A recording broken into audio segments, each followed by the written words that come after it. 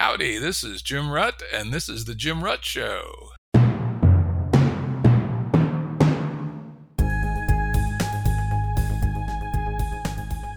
Listeners have asked us to provide pointers to some of the resources we talk about on the show. We now have links to books and articles referenced in recent podcasts that are available on our website. We also offer full transcripts. Go to jimruttshow.com. That's jimruttshow.com. Hey, loyal listeners, we're trying an experiment here on the Jim Rutt Show. It's a new sub-series called Who Are You? One of the hallmarks of the show has been my pretty extensive preparation for guest appearances. I read their books or their scientific papers or read transcripts of their YouTube videos. Then I cook it down to 6 or 7 pages of topics to discuss. I spend on average 10 hours preparing for each full-length episode.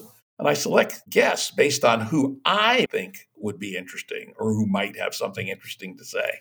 In the Who Are You sub-series, we're going to reverse all of that. I'm not going to know who the guest is, what they want to talk about until showtime. And you, the listeners, will pick the guest. Hence the name of the sub-series. My first question will be, who are you? The guest will need to be prepared to start from ground zero, explaining who they are, what they do, and why anyone should care. I'll need to be prepared to adapt on the fly to what I hear, and then to try and steer the conversation in a direction that both the audience and myself will learn something from that guest from what he has to say. My producer, Andrew Blevins, will be asking for nominations for the first Who Are You guest via my Twitter account. That's at Jim_Rutt, and on my Facebook account. Fortunately, I'm on a 9-month break from social media, so I won't see the nominations or the ensuing discussions. Or you can just send your nomination to nominations with an S at jimruttshow.com. That's nominations at jimruttshow.com. Andrew will select the subset of the nominations that he believes are reasonable and will list them on an online poll. A link to the poll will be posted on my social media accounts, and people will be able to vote for their favorite. After the poll closes, Andrew will contact the nominees in the order of votes that they have gotten. And the first one to say yes will be the guest, and it'll all be unknown to me. This is an experiment, and it may fail, but it ought to be good for a laugh, if nothing else. If it's successful, we may choose to launch it as an ongoing sub-series on the show. So think about who might be a great guest for the show that I'm never likely to encounter, and send their name along to nominations with an S at jimruttshow.com. Thanks.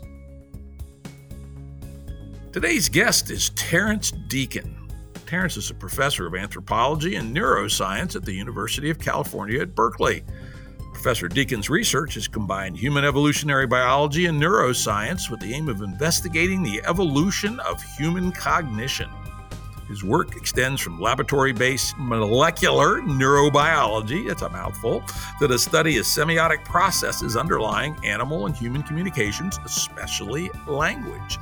His theoretical interests have focused on the problem of explaining emergent phenomena such as characterize such apparently unprecedented transitions as the origin of life, the evolution of language, and the generation of conscious experience by brains.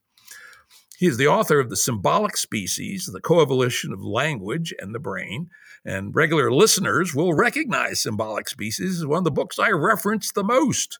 While almost 25 years old, I still believe it is an indispensable work in understanding how language came into being and how humans have so vastly exceeded our very close genetic relatives, the great apes, in manipulating the world and understanding our universe and ourselves. Welcome, Terrence.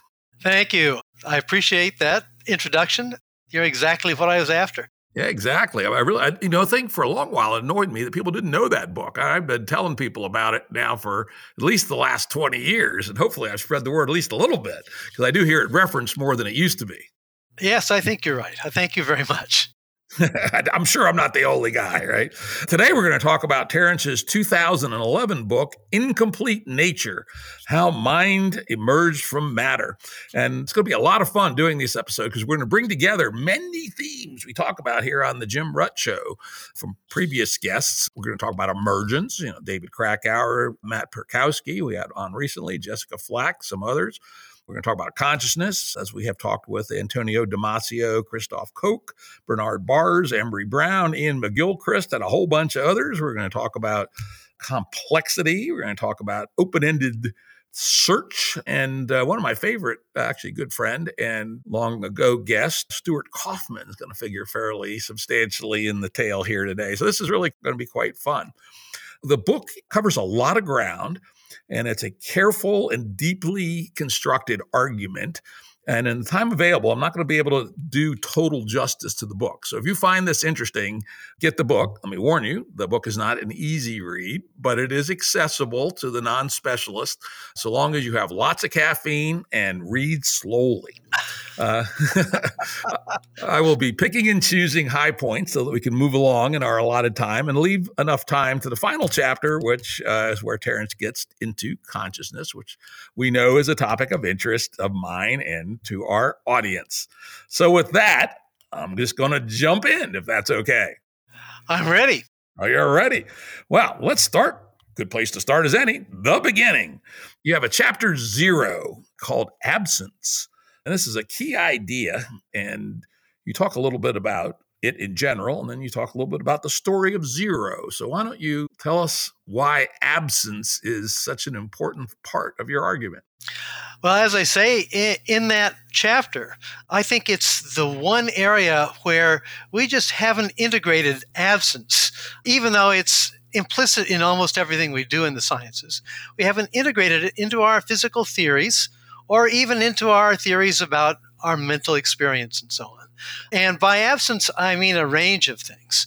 The main thing I refer to, and of course the book will be about, largely is about the kind of absence that comes into play when we talk about purposes or meanings or values. And in particular, a classic philosophical term, teleology, about purpose and direction and aims and things like that. But when we think about even the trivialist kind of absence that we use in the words I'm speaking now, the meanings of those words are actually not in the sound, not in the physical attributes in any sense, but the words, the meanings, the ideas are about something that's not present. And I sometimes have used exotic terminology, like to call this a constitutive absence. That is, the constitution of a word is really linked to what it's not. And the point I make in terms of absence is that, in effect, everything about us is with respect to absence. That is, both the possibility that I might not be here if I don't do certain things, that I might disappear, that I come from an absence, and that most things that I'm interested in have to do with something present that is linked to what's present by virtue of what it's not. And that became sort of a driving interest in this, because almost all of the questions that I think are at the core of our greatest problems in the sciences and actually divide the sciences from the humanities are oftentimes things that deal with absences. And I became very fascinated with this and trying to understand why it is that in the sciences, we couldn't really seem to incorporate it into our theories. Why is it that we have a problem with what's absent in our experience? That is, consciousness is always about something, but what it's about is not the stuff of consciousness, whatever that might be. That troubled me, but as I said, it goes to almost everything that's of interest to us. And the reason I called this chapter 0 was not just that it's before the first. It's actually because I think it's the same problem that we had in the West with the very concept of zero. How it is that we mark something that's not there. Interestingly enough, it wasn't until the West finally accepted Arabic numerals and their ability to mark a value for absence, for zero, for nothing. It wasn't possible until we had that to begin to produce this number system which is recursive, in which we count up to 10, and 10 involves a zero. And then we start over again. And each cycle in this recursive number system we have is sort of marked by this mark for where you have to start. You have to start at zero. You have to start before you have a value. What was interesting about zero is it's also a problem that dogged early philosophy. Zeno's paradox is a classic example. This idea that an arrow is shot towards a target, for example, and that in the first part of its flight, it covers half that distance. In the next part of its flight, it covers half the remaining distance, and then half the remaining distance. It would sound like there is an infinite number of half distances to cover, and so that maybe the arrow couldn't finally reach its target. And this is because we really didn't know how to deal with absence. And absence and infinity are, in this sense, related. We recognize this because whenever we divide something by zero, we get an infinite value. And multiplying things by nothing eliminates them. There's this odd effect of working with absence, of working with zero. And I think the way that we resolved Zeno's paradox, which ultimately helped us generate the mathematics that we call calculus today, was learning how to work with infinitely small divisions. And the way we've done that is by recognizing that, in a sense, you can't quite do it by actually counting anything. It's actually a converging effect. We recognize that things get smaller and smaller. And so when there's a velocity, we recognize that a velocity is distance traveled over time. But at any moment in the velocity of an object, at any moment, it's not traveling any distance and it's not taking any time. And yet we know at every instance it has a velocity. That's what we discovered, a way to work with that problem when we developed the calculus. My guess is that our problem with dealing with absences in terms of consciousness, in terms of representation, in terms of end-directed processes, purposive processes that are headed somewhere that it doesn't exist, processes that are developing towards something that is not in existence yet. It's a similar kind of problem. And so I tried to set it up by helping people understand that maybe the problem, even the problem of mind, has to do with our difficulty at dealing with absences. Very interesting. And you also point out that at least some of the more reductionist versions of our theories of everything essentially imply that we don't exist, or at least the things that we'd actually recognize as ourselves. I'll give an example from my wife and I's personal life. A dear friend of ours recently died at a relatively young age. We decided to do a 10-hour drive and go to her memorial service. Whatever it was, that intent to attend her memorial service essentially produced a lot of motion on a lot of atoms for like a 3-day period. And so this thing, which a reductionist theory of everything at least would not even acknowledge existed, caused all kinds of running around in the physical universe, consumption of hydrocarbons, drinking way too much alcohol, etc. So I'm assuming that's the kind of thing you're pointing to that needs to be explained. Exactly. It's almost everything we do is with respect to something that doesn't yet exist. All of our actions to make things happen, bring things into the world, are really about that absence, that it's not here yet. I actually think that this is the essence of what it means for something to be alive. Because to be alive, of course, is about maintaining your existence.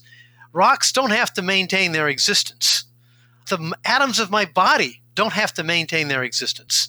But somehow I have to maintain my existence by doing constant work, because there's something about the universe that makes the kind of thing that I am break down and disappear. And this is one of the real challenges. So we're always living our life with respect to our potential absence, you might say. Very interesting. Well, I'm going to jump way ahead then, and you open the door. Let's talk a little bit about second law of thermodynamics and how life is at least a local hack that defeats it. In fact, it's what drove much of the writing of this book, is recognizing two things. Number one, that there's a constant, you might say, unavoidable tendency for regularities in the world to dissipate, to break down, to regular features, constraints, things that hold things back.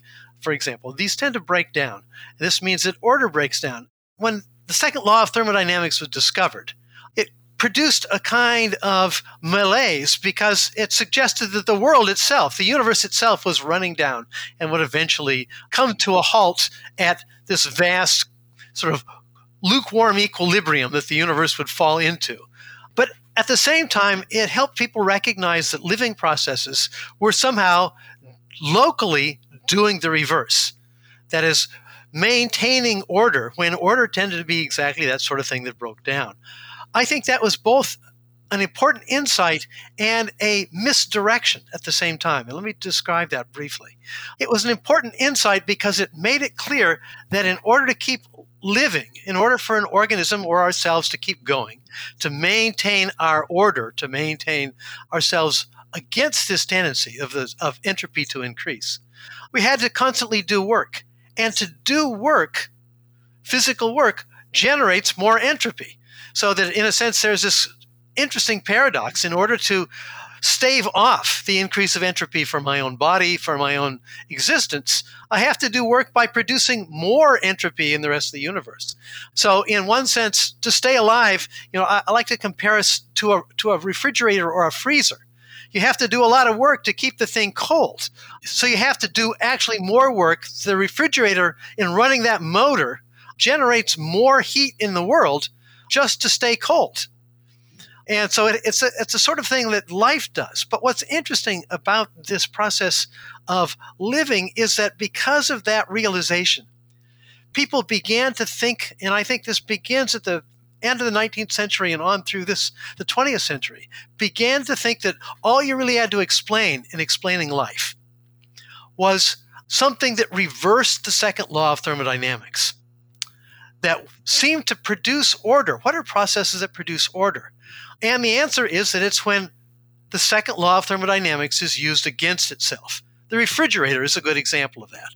We're generating more entropy to keep entropy locally at a low stage. And that is to keep the temperature inside the refrigerator versus what's outside the refrigerator as separated. To keep it so that by turning off the motor, it'll go to equilibrium and that difference will dissipate. What caught my attention was that throughout much of the 20th century, it was thought that this was maybe the problem of life.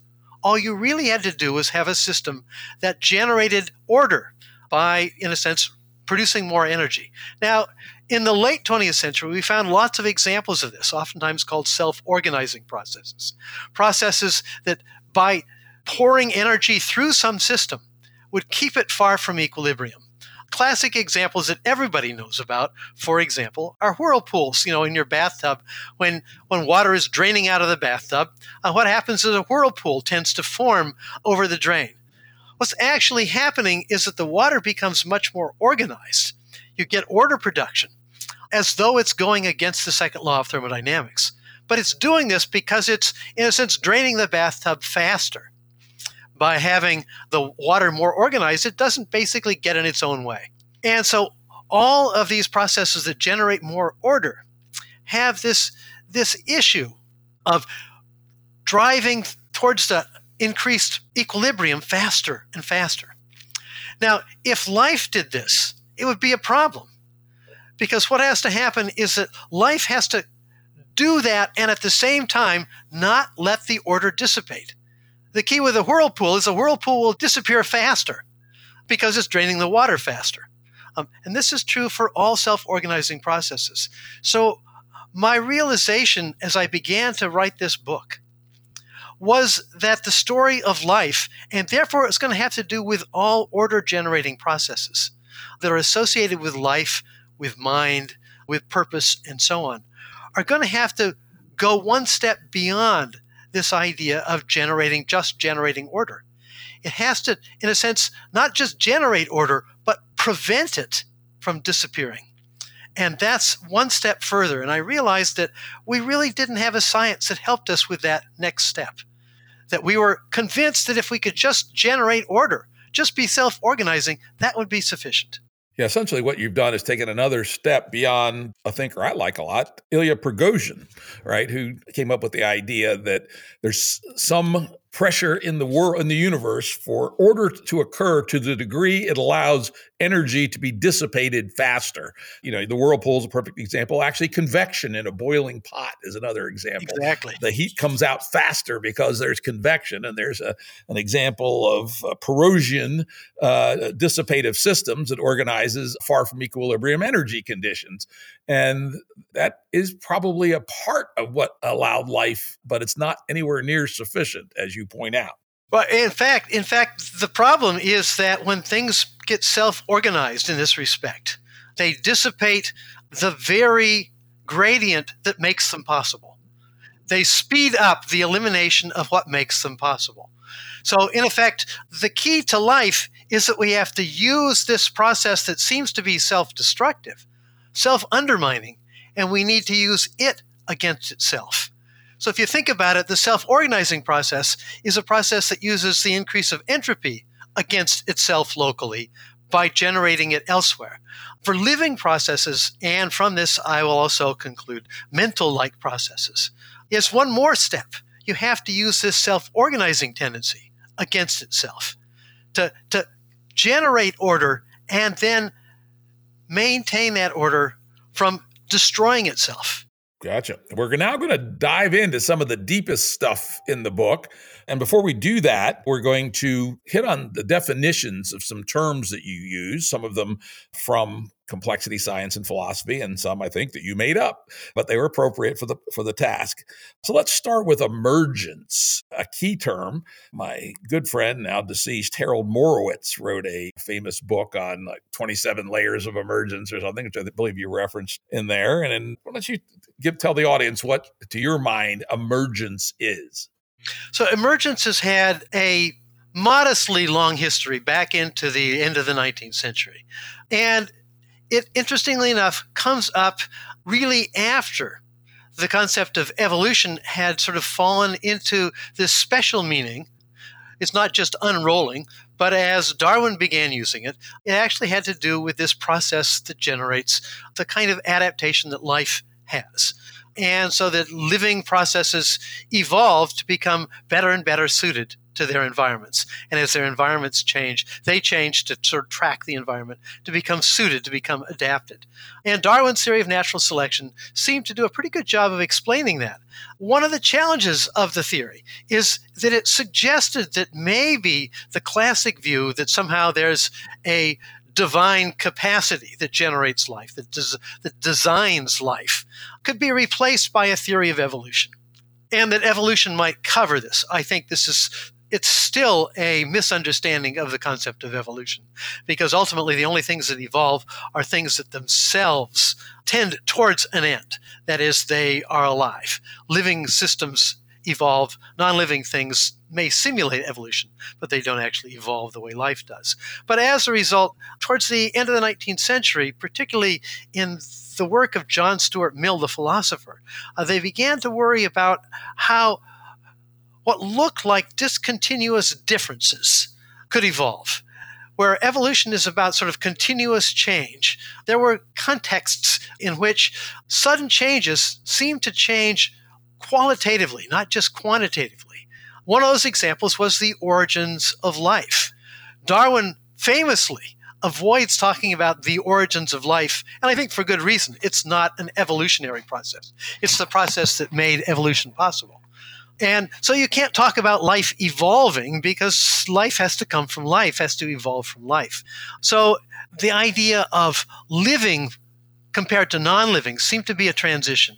John Stuart Mill was worried about what was then the new field of chemistry that was really developing, in which he began to recognize that two poisons, sodium metal and chlorine gas, come together and make a substance that is essential for life, salt.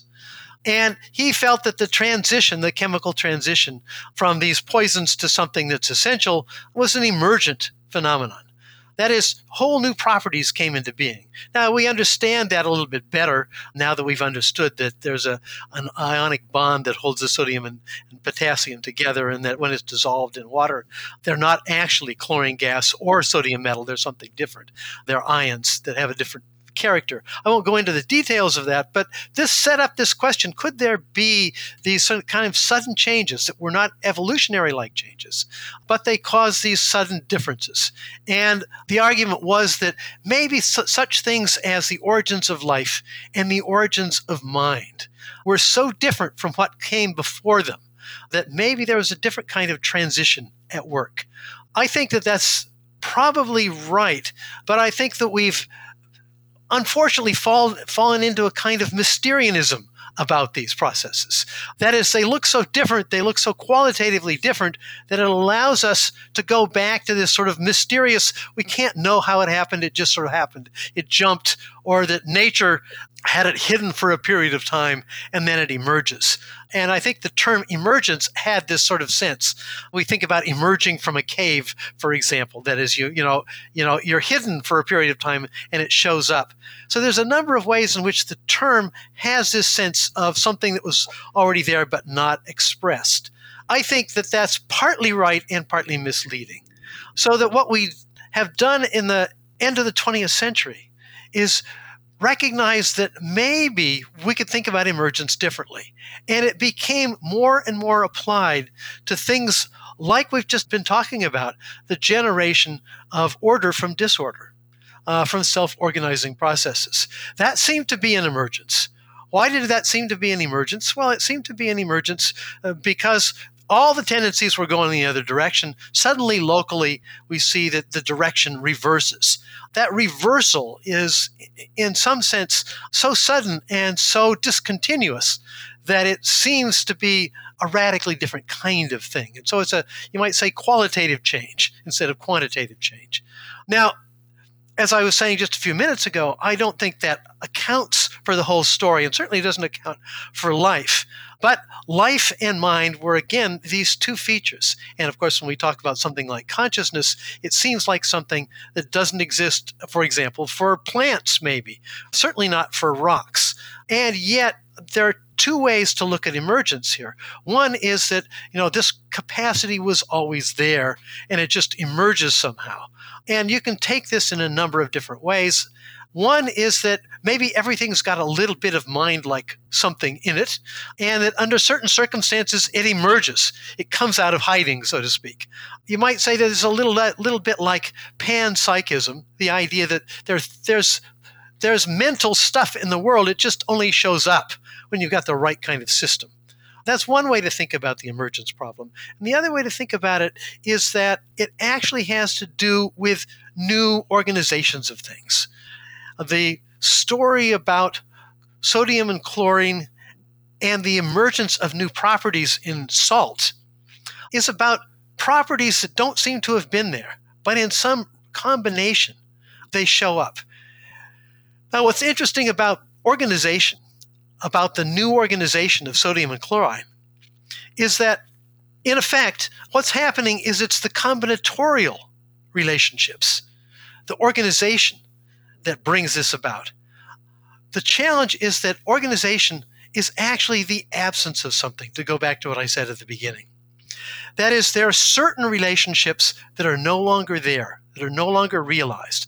In sodium and chloride, you no longer have the ability for the chlorine atom to be separate in its normal state. You no longer have the capacity for the sodium metal atom to be in its normal state. They're recombined and changed in the process fundamentally, that you can't go back, so to speak.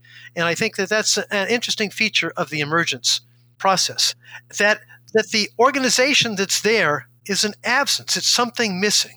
And it's one of the ways that I sort of worked my way into this problem of thinking we've actually thought of emergence as adding something. And I asked the question, maybe we should be thinking about emergence as something being removed, and by virtue of its absence, something new is possible. Great. In fact, okay, let's continue this in the context of about emergence and things like emergence. You use constraints quite specifically in this argument, which reminds me of, it's not quite identical to, reminds me of Harold Morowitz's use of the idea of pruning rules, that each emergence is the result of pruning rules, that chemistry emerges from atoms via the Pauli exclusion principle, for instance, right? And things of that ilk. So why don't you roll and let's try to keep it a little bit more brief, the idea of constraint with respect to emergence and things like emergences. Well, I agree with Harold's use of it. I think that he, as a result, simplifies the transition. And the only difference we have in thinking about it is that I think that it has a hierarchic structure, that absences that make other absences absent also, in which you get this sort of hierarchic structuring. This is what I was about when I was talking about the transition from self-organization to living processes.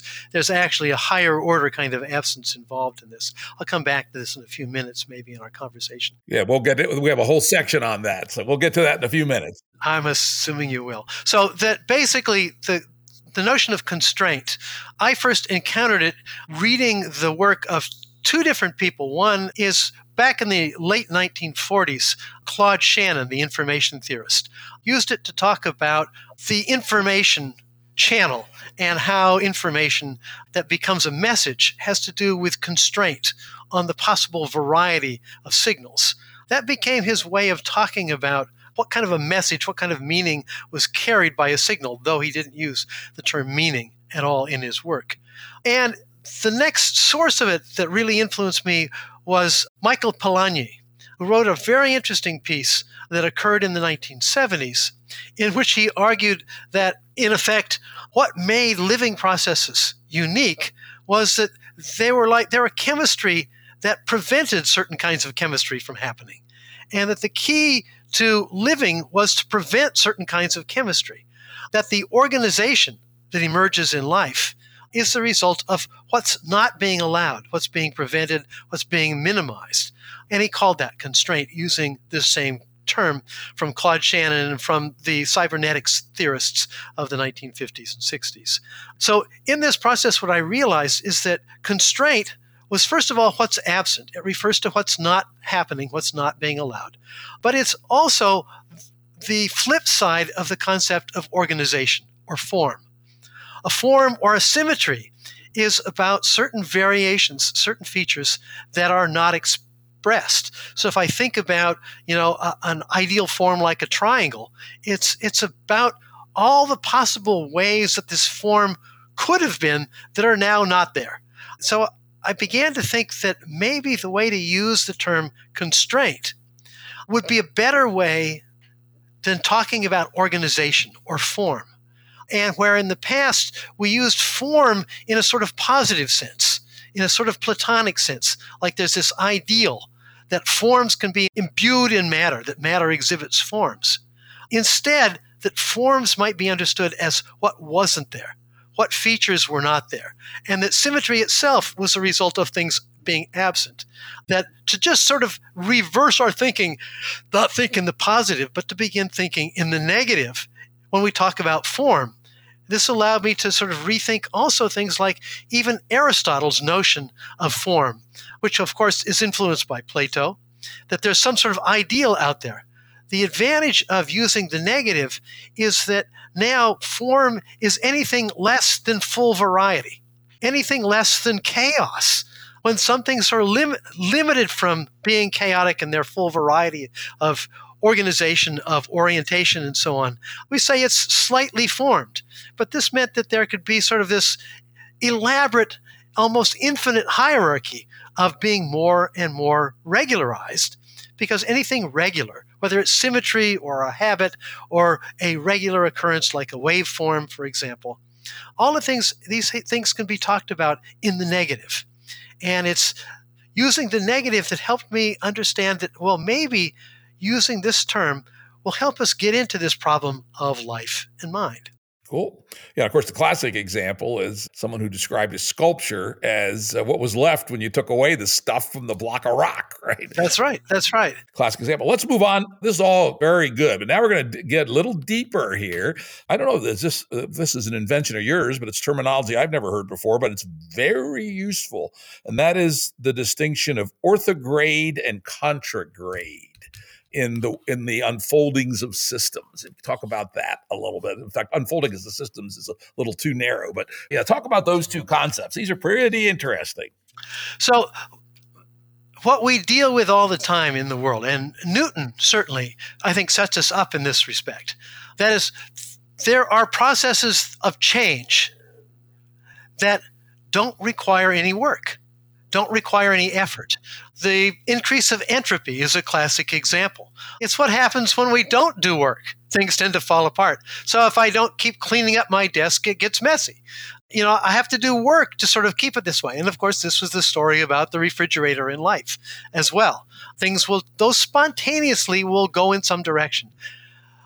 Processes that happen spontaneously, processes of change that happen spontaneously, that is, they don't need to be pushed, I call orthograde. Orthograde meaning going in the direction that things tend to go spontaneously. In the years of the 60s and 70s, it was going with the flow, so to speak. If you're going with the flow of the river, you don't have to do any swimming. But if you're going to go against the flow of the river, you have to do a lot of work. And I call that contragrade. So grade referring to a gradient or a direction of change or an orientation of change. So orthograde is going with the flow. Contragrade is going against the flow. So in that respect, they're pretty simple. But what I began to realize is that this not only accounted for the sort of Newtonian version, that is to change something from an orthograde. So moving at a constant velocity doesn't take work. So we send this object hurtling into space at a certain velocity, and in empty space, it'll just continue, as Newton pointed out, until it runs into something or until something else works on it. To change that orthograde tendency, so in a sense, constant motion, constant similar velocity, doesn't take work. It's just what happens spontaneously. That's orthograde. Contragrade is what would happen if it runs into something else. Now, what's interesting is that what this means is that if another projectile hits this object that's moving in space and bumps it into a different direction, it's because their two orthogrades are not the same orthograde. And they each act contragrade to each other. So each of their velocities and directions, each vector of motion is now changed because they did work on each other. That's what I call contragrade. They are each contragrade to each other. And a contragrade means two orthogrades, two tendencies that simply are not aligned. So it's a way of, in the simplest physical sense, talking about work versus things that don't require work. But Newton didn't have a concept of the second law of thermodynamics. So when we talk about the process of generating order in a thermodynamic context, we're talking about a contragrade, something that's running contragrade to the second law of thermodynamics. So what I realized is that we didn't have a generic term for this going with the flow, going against the flow kind of thing that would work both for talking about just physical motion and energy and work, and processes that might have to do with thermodynamic processes. But then I realized it also has to do even with things like thinking.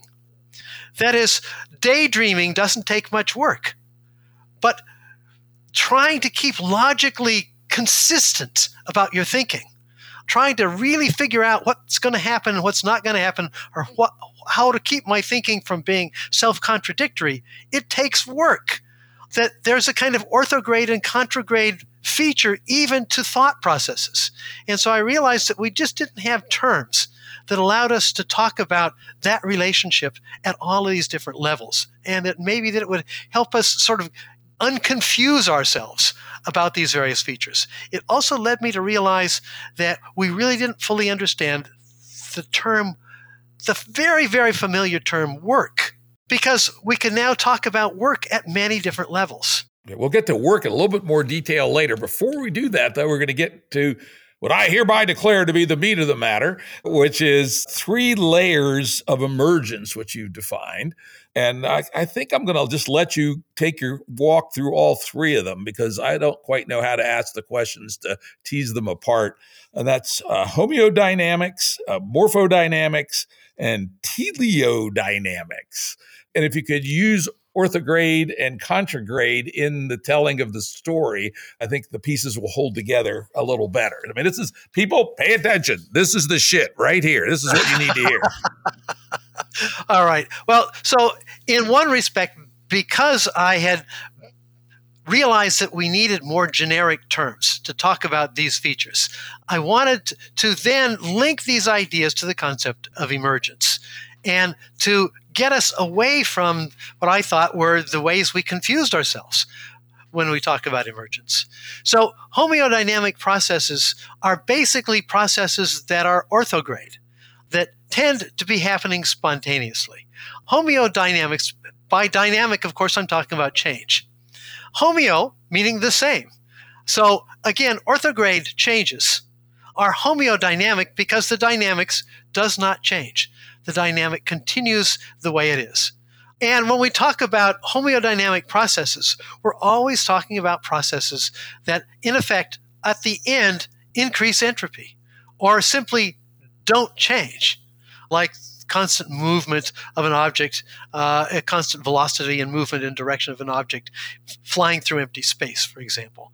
Those would be homeodynamic. That is, so the dynamics, in a sense, always tends toward homogenization, homeo. And that's, of course, what equilibrium is as well. What we find is that when a system reaches equilibrium, it's effectively no longer changing. It stays the same. Now, even a gas in a container that has reached equilibrium is in constant change. But notice that although the particles are constantly moving, the overall structure, that is the gradients, the constraints, the patterns, are going to stay the same. The system will stay at equilibrium. So it's reached a sort of a stable point. And there are lots of homeodynamic processes that also have that feature. So in one sense, it accounts for both, you might say, constant velocity of an object, homeodynamic, but also the constancy of a state like being in equilibrium. That is, an unchanging state. Those are homeodynamic processes. And what I realized is that there's going to be a set of order-generating processes that are of a higher order than this. In the case of self-organizing processes, we just a few minutes ago were talking about whirlpools, but the production of convection cells, regular hexagonal convection patterns in heated liquids and heated oil, for example, or the production of regular features like snow crystals, one of my favorites. These are all processes that, although they require homeodynamic processes to generate them, that is, there's an increase of entropy, there's a flow, there's a gradient in which energy is flowing through a system. One of the things that happens is that process generates order. So I use the term morphodynamic to talk about all of those processes that, by virtue of contragrade interactions between certain morphodynamic processes, and that they have to be set up in such a way that they exactly balance each other, counter each other, in a sense, that regularity shows up. Those are morphodynamic processes. They're processes that, instead of converging towards unchanging equilibrium, they converge towards regularization. Morphology, morpho. What I realized is that still, as I mentioned before, still doesn't account for the kind of thing that living processes are. And so using the same logic of juxtaposed homeodynamic processes that are just right, just balanced so that they produce regularity, could juxtapose morphodynamic processes.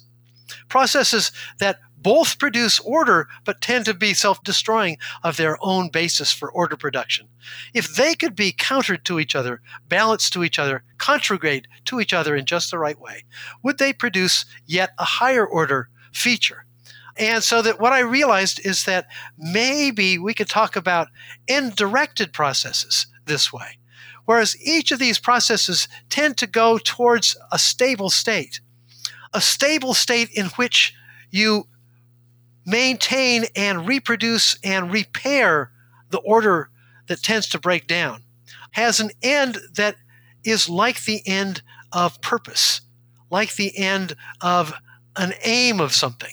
That is, it's not present, but when an organism gets, in a sense, infected or damaged, it engages not just in a process of making form, but of recovering the lost form, using processes that are form-producing to balance each other, to create new form. And that was something that doesn't exist. So that if the system is in breakdown, What it's doing is it's in a sense generating towards something that doesn't exist yet. When we reproduce, it's producing something that doesn't yet exist, but our whole organism is set up to produce that, as thought processes and living processes are always about that. And so the term teleodynamics, of course, came from applying the notion of dynamics, again, change, but change towards an absent end, an end that doesn't yet exist, an end that could be removed and then could be replaced, such as in repair or reproduction. And I realized that the same logic, building from two contragrade homeodynamic processes to produce morphodynamic processes, that there's another step in which two morphodynamic processes, two or more in fact, working together in a synergistic way, so they each produce each other's supportive and boundary conditions to sort of keep them from dissipating, could actually produce a system that was end-directed, directed towards its own existence, so to speak, and which is exactly what life is about. Life does work, is contragrade to its own tendency to go out of existence. Living things are working contragrade to the tendency that they have by their very life processes to use up the energy gradients that they depend upon, and therefore to go out of existence. So living processes are constantly finding new ways to keep that from happening. And those new ways, of course, don't yet exist at the present moment. They're still absent. So it became a way of talking about the very simplest notion of telos, of ends. Okay, very good. And I think we should make clear, at least it was my read, hopefully I got it right, is that homeodynamics are pretty pervasive in the physical non-biotic world. Morphodynamics are rarer, and teleodynamics are rare as bumblebee fur. Obviously not quite non-existent, or we wouldn't have life. We'll get to that next. But is that more or less correct? That is correct, yes. So what I would say is that the vast amount of processes of dynamics in the universe must be homeodynamic. That is, they're all running downhill, so to speak. There are special cases, and they're very special cases because it's not just any contragrade process, any contragrade relationship, but contragrade relationships that allow the buildup of constraints locally. That for that to happen, they have to be just exactly balanced. And that happens periodically, rarely, and precisely because they're self-destructive. They dissipate pretty fast. They disappear. So that self-organizing processes, unless they get frozen, like a snow crystal, for example, if they get frozen in a state where they can't dissipate, then they maintain structure for a while, but sooner or later that structure will dissipate. Living processes, interestingly enough, are the most rare in this respect and probably need very special circumstances to occur. But one of the interesting things about teleodynamic processes, because they are oriented to generate themselves and to generate similarities to themselves and to repair themselves, they're the only process that can actually amplify themselves, produce more and more and more, whereas morphodynamic processes just tend to wear out. So what I would say, in an interesting contradiction, that although teleodynamic processes are incredibly rare in the cosmos, when they occur and where they occur, they will spread and spread and spread like life has spread on the earth. Very interesting. Now, for our next step, to make especially teleodynamics, which is a very abstract, at least it was for me, it caused my head to hurt a little bit till I figured it out. One of the things that helped me figure it out was your example of the autogen or autogenesis, which is, we'd be careful to caveat, is a story about what pre-life might have been like. It isn't the story, but it is a story, and it may have some relevance to it. But I found that an extremely useful way to get my head around the concept of teleodynamics. So why don't you tell our listeners what an autogen is in your model and kind of the process of autogenesis. All right, so autogenesis, of course, means making yourself or actually bringing yourself into existence. And that's really what I'm about here. And what I wanted to do, and it's the development of this sort of model system, it's almost a thought experiment. The important thing about it is that I wanted an empirically testable thought experiment. So something that we could actually do. No one has actually done this, but I think it's set up in such a way that it is entirely realistic as a scientific project that one could do. But I wanted to be able to think about this relationship that I just described, teleodynamics, in concrete terms, so that I wouldn't be confused, so that I wouldn't be sneaking anything in. And so I tried to conceive of the simplest process in which morphodynamic processes were pitted against each other and supported each other. And that's what the autogenesis process is about. Autogenesis is, you might say, a thought experiment, but a thought experiment that could be realized molecularly. And it's because I come from a background of biology, chemistry, and physics, and so on, that I wanted something to think through this process that I felt was concrete and that I wouldn't be sneaking anything from under my sleeve, so to speak, an idea that was there that wasn't there to begin with. So here's how it works. What I used is two processes that we're quite familiar with in chemistry and physics, two molecular processes that are morphodynamic, that is, that are self-organizing. They produce more of the same, so to speak, so long as they're driven by a gradient. One of them is the process of catalysis, but actually it's not simple catalysis, where a molecule aids the generation of a chemical reaction that basically decreases the threshold for which this chemical reaction can take place. There's a process that's sometimes called autocatalysis. I like to call it reciprocal catalysis, in which one catalyst, catalyst A, generates a product, catalyst B, that generates a product, catalyst A. In this process, if there's enough raw materials that catalyst A and catalyst B can use these raw materials to generate these chemical reactions, A will generate B, which will generate more A's, which will generate more B's, to generate more A's and 1 B's until all the substrates are used up. Now, that's a self-organizing process. It's a morphodynamic process because it makes more of one form of molecule again and again and again and again. And so one of the things that happens in these sort of reciprocal catalytic processes like this is that locally the concentration of A's and B's will increase very rapidly, and the concentration of other molecules will decrease and decrease and decrease. Now, eventually, this is a self-undermining process, like all morphodynamic processes. It's self-undermining because it will use up all of its raw materials very, very fast, because it's a chain reaction. It's an acceleration. It's a little bit like a nuclear reaction in the sense that it's that every time you produce one thing, you produce two of something else, and it doubles and it doubles and it doubles and it doubles. So it's an accelerating reaction. It very rapidly uses itself up. So what will happen is that autocatalysis or reciprocal catalysis will eventually stop, and the A's and B's will dissipate away into solution. So it's a morphodynamic process that has all the classic features of a morphodynamic process. The other morphodynamic process that I focused on has to do with basically building crystals. Crystallization is morphodynamic. That is, it builds a regular form.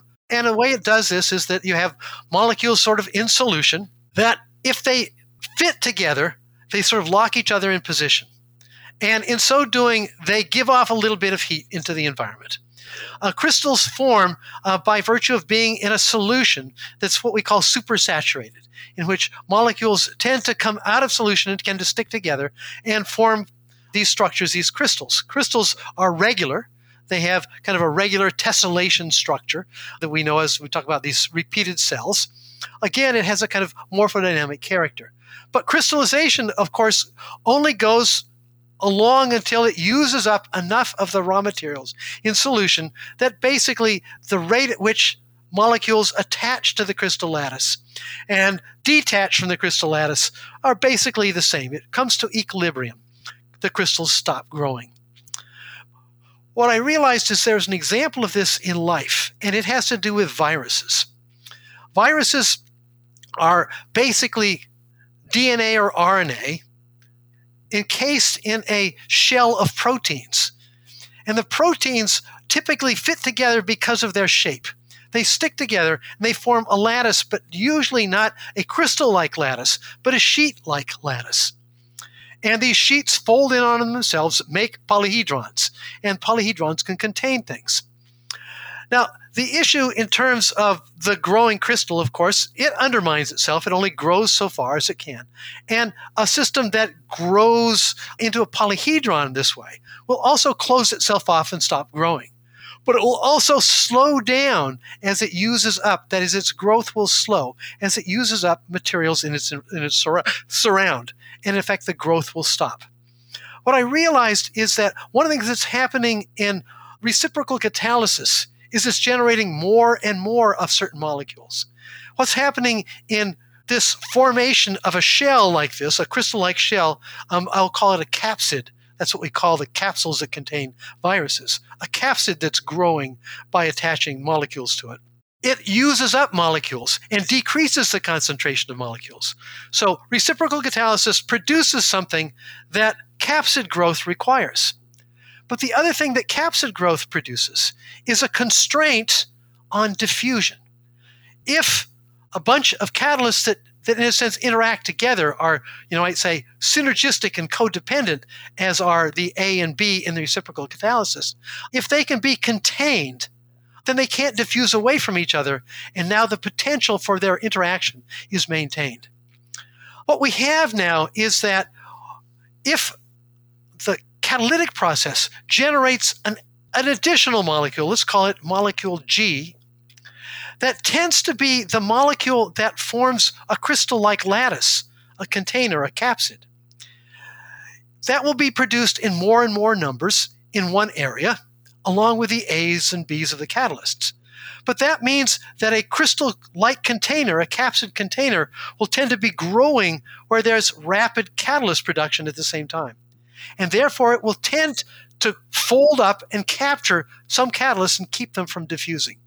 When the solution is beginning to run out of molecules to build a capsid, the catalysis is generating more of them, so it's keeping the speed of capsule growth at a high rate. And the capsule growth will occur most rapidly where there's the most catalyst generated, and it will produce a structure which I call an autogen. That is, in which the catalysts that are needed to generate the capsid and the capsid that's needed to keep the catalysts from diffusing away from each other will all be co-localized. It's in effect a self-reproducing virus at this point. A virus which contains DNA, which uses other cells to make capsid molecules and more DNA molecules. Now we have a system that, if it gets broken open by say it runs into something else or it gets heated up and heat breaks it open, the catalyst gets spilled out, but they begin to immediately make more catalysts and make more capsids. So the system tends to close itself back up again, to self-repair. This is a simple system in which two morphodynamic processes now balance each other out, keep each other from disappearing, but also keep their relationship between them from disappearing.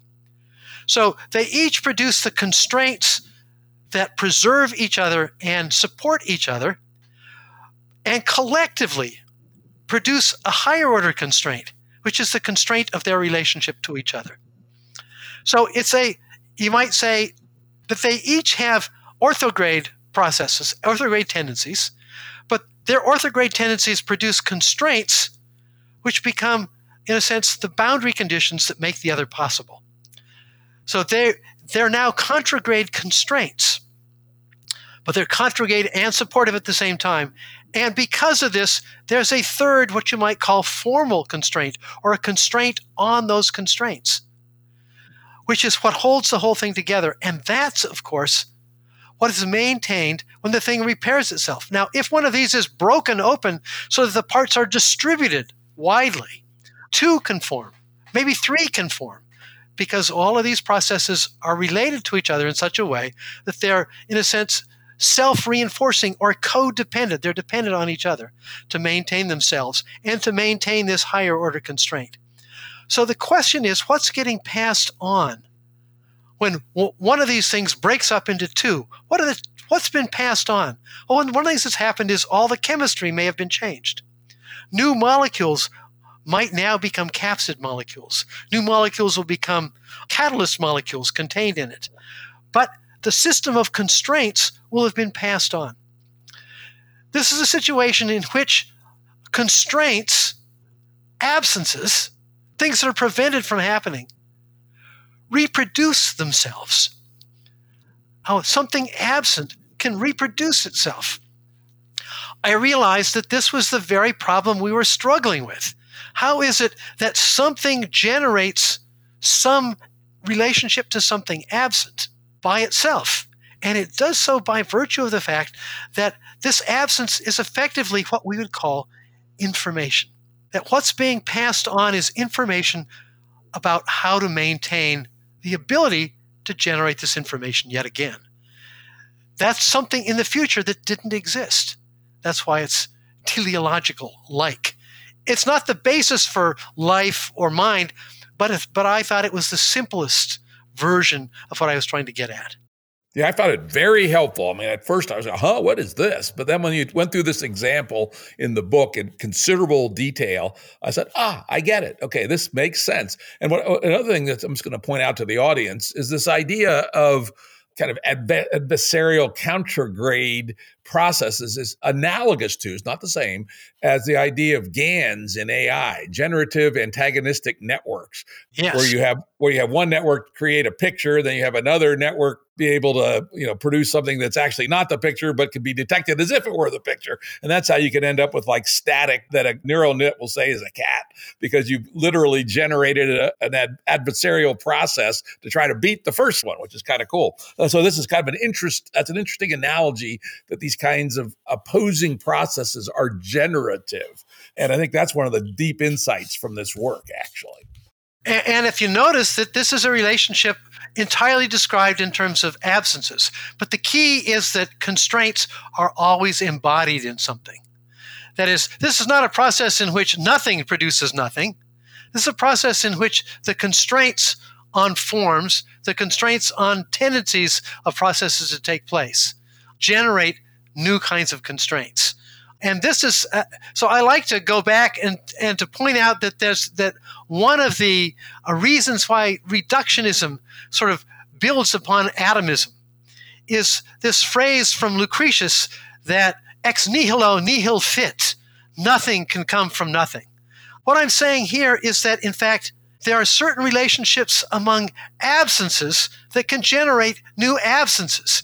So it's not exactly nothing, but absences can come from absences. New absences can be generated by relationships among previous absences. And that's, I think, the essence of emergence.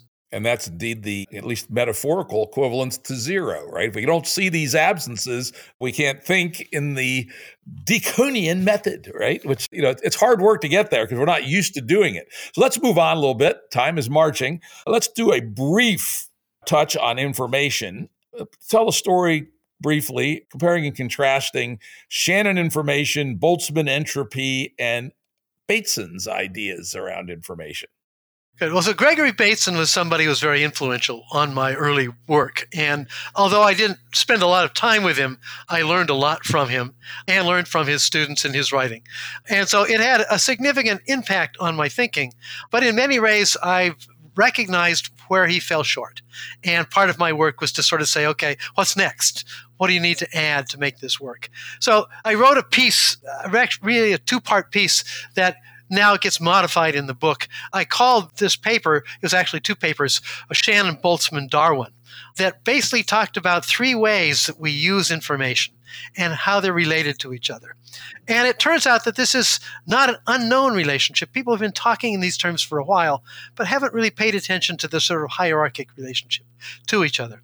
Now, part of it has to do with the way information theory was first generated in the late 1940s. Claude Shannon was actually interested in the engineering problem of sending information over a medium like telephone or radio or whatever. The medium has a certain flexibility. There's enough variation in that medium that we can carry forms within it. And of course, forms have to do with not allowing all the possible variation. Just noise is not very helpful. But if we can somehow sort of modulate the noise and constrain it a little bit, it's now possible to sort of convey some information. For him, information has to do with this relationship between the full variety of diversity of a signal and constraints on that signal. And so he was measuring what you might call how much of a message can be transmitted by virtue of comparing the possible variety that could have been received with the variety that was received. And so he came up with a measure of information, although it didn't refer to the concept of meaning or reference or aboutness in any respect. He was interested in the engineering problem. That is, how much information could be transmitted over a particular medium, how fast it could be transmitted, how much could be stored in a particular medium, and so on.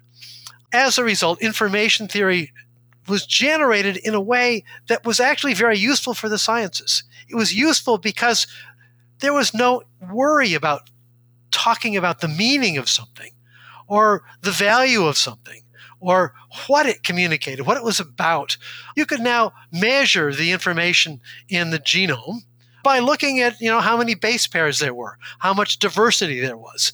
You could measure an amount of information, the possible entropy of that system, as Shannon would call it. That is, how much variety could actually be there, and therefore, what's the maximum amount of information that could be passed on. It was a nice quantitative measure, but as a result, it's now become useful in lots of ways. Of course, it's critical for everything we do electronically in information processing, whether it's computing or transmitting these signals over the airwaves as we're doing right now.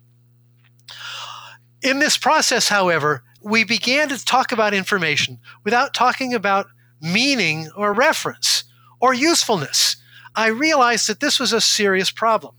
And beginning in the late 19th century, a philosopher named Charles Sanders Peirce, who also had a significant influence in my thinking, developed this field that was called semiotics. Semiotics was a discussion of basically all the ways things could be about things.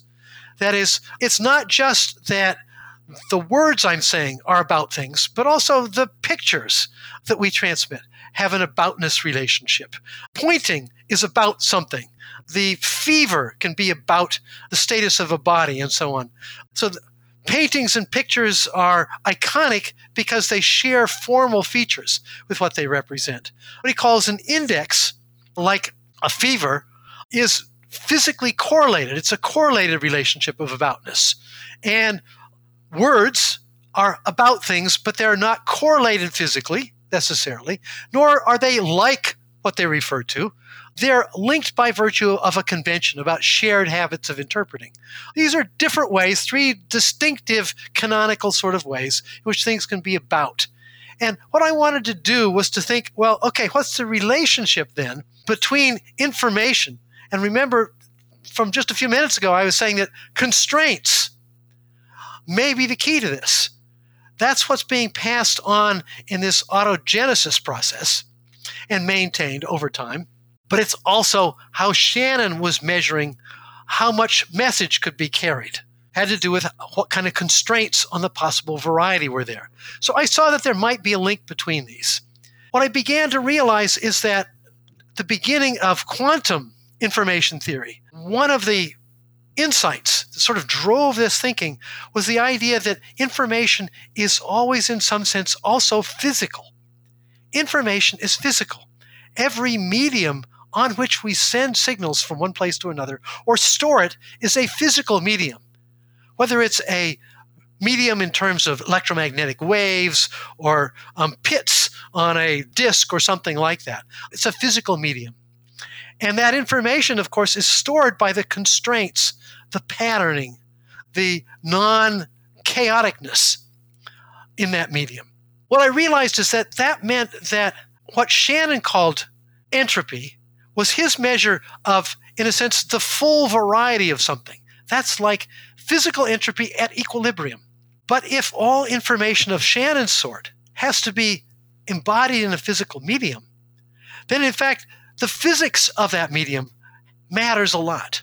And what that means is that the Boltzmann entropy, that is the increase in physical entropy, actually is part of the problem of information transmission. When we find noise in a signal transmission, it's because of, in a sense, the Boltzmann effects of the physical entropy of that medium.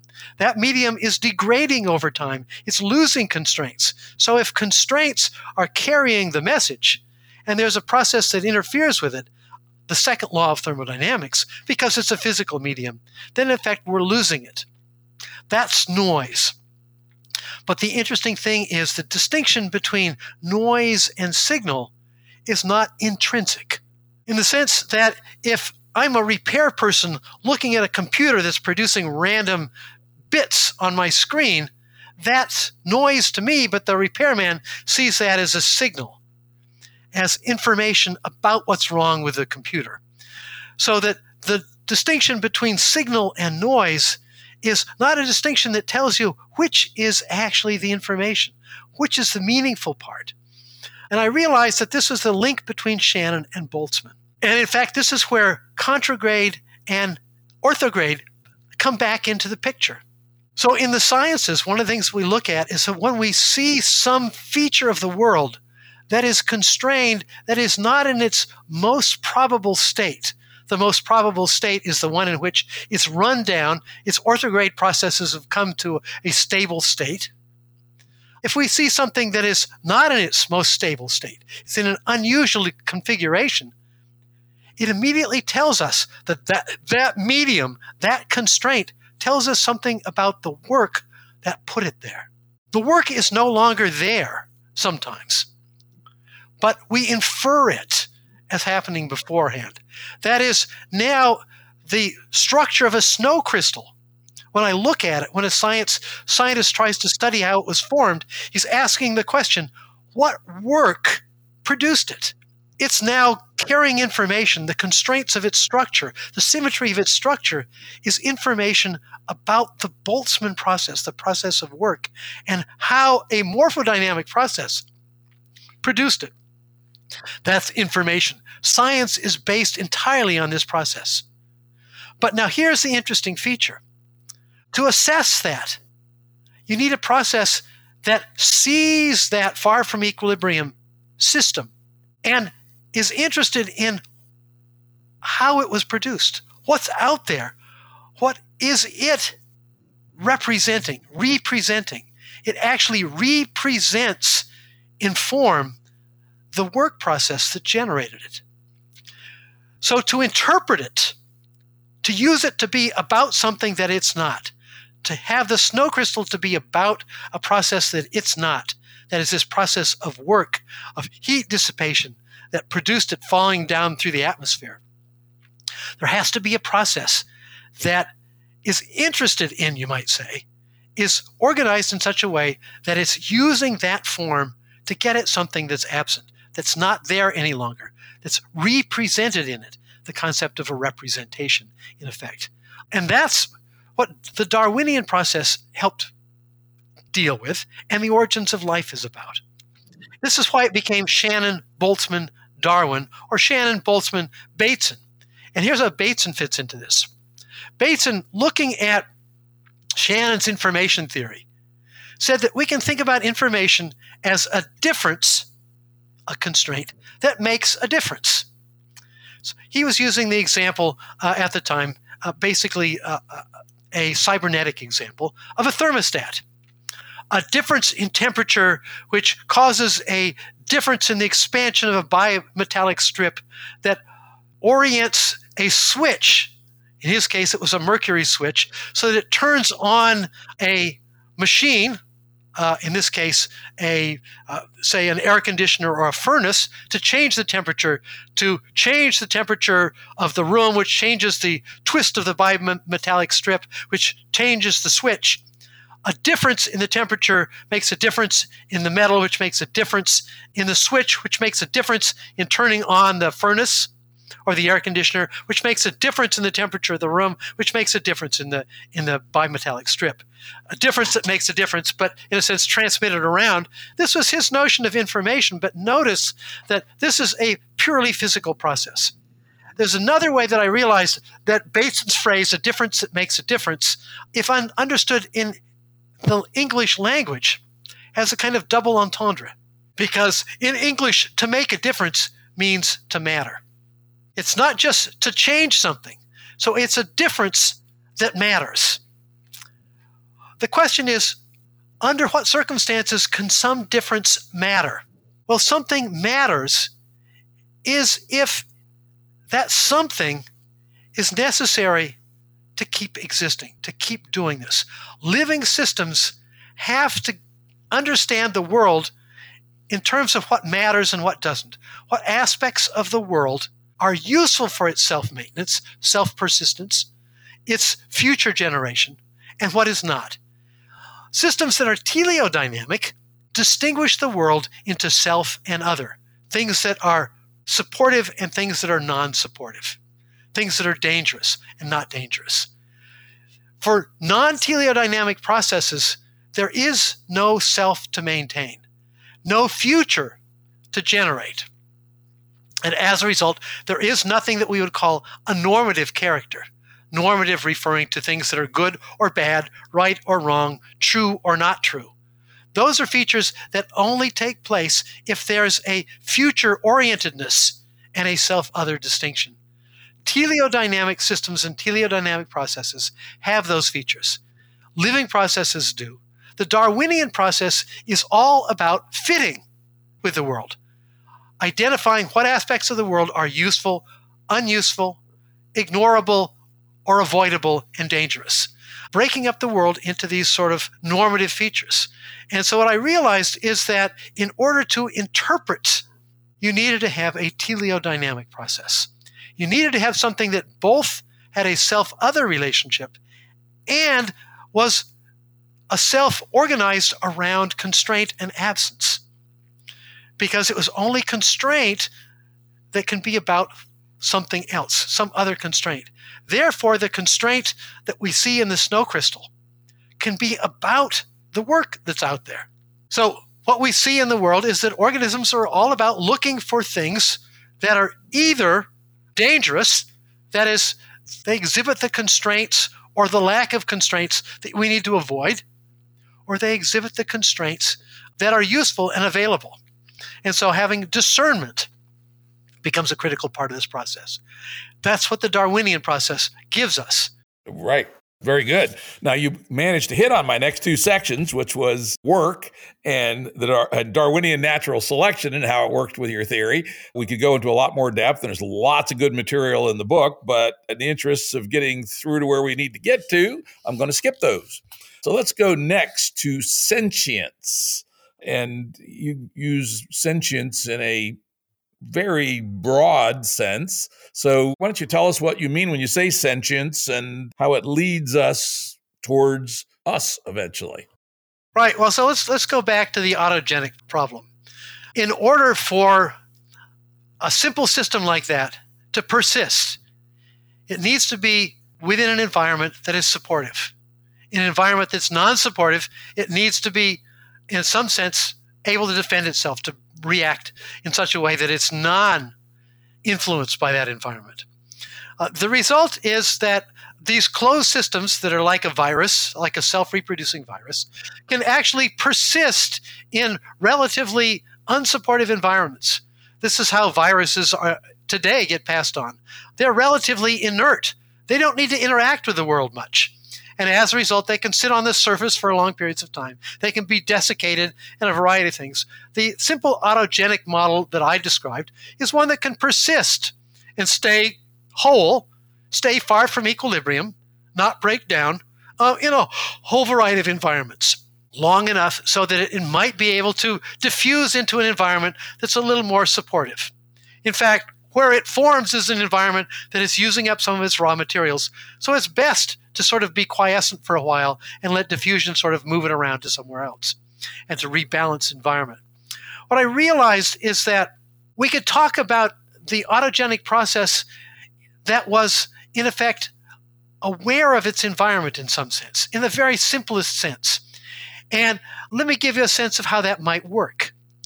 If the surface of this capsid this container, this virus-like capsule, had shapes on it that tended to allow useful molecules to stick to it.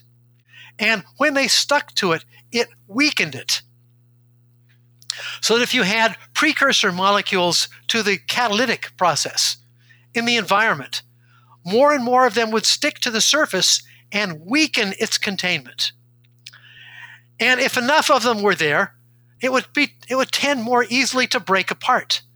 But notice that under those circumstances, it would tend to break apart in exactly the kind of environment that would allow it to form back together very quickly and easily, an environment that had lots of raw materials in it. If it was much more stable in an environment where nothing was sticking to its surface, it in effect would be able to resist breaking open more effectively in hostile environments or non-supportive environments. In this respect, it would be sensitive to environments that are good for its persistence versus bad for its persistence. Now, this sensitivity is, for me, the simplest notion of sentience. It's aware of its environment. Now, not in the sense that you and I are aware, or even that a plant or a bacterium is aware of its environment. It's simply organized to be differentially reactive in terms of its environment, reactive in a way that maintains self, that avoids damage, that increases the probability of also passing itself on, making more copies of itself. It's now divided its world into what's good for me and what's bad for me. Even though there's no knowledge of it, it's sort of built into the system.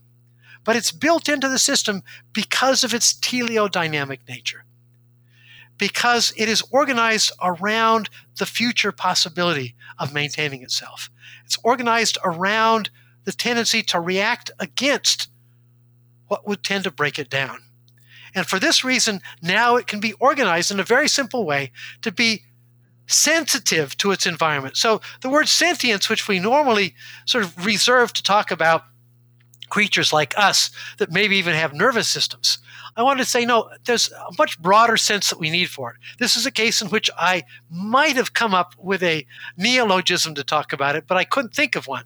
And I thought that sentience might be good. So I said, but this is a little bit like the sentience of plants. Plants don't seem to have a complicated representation of their world, but they react differently to their world.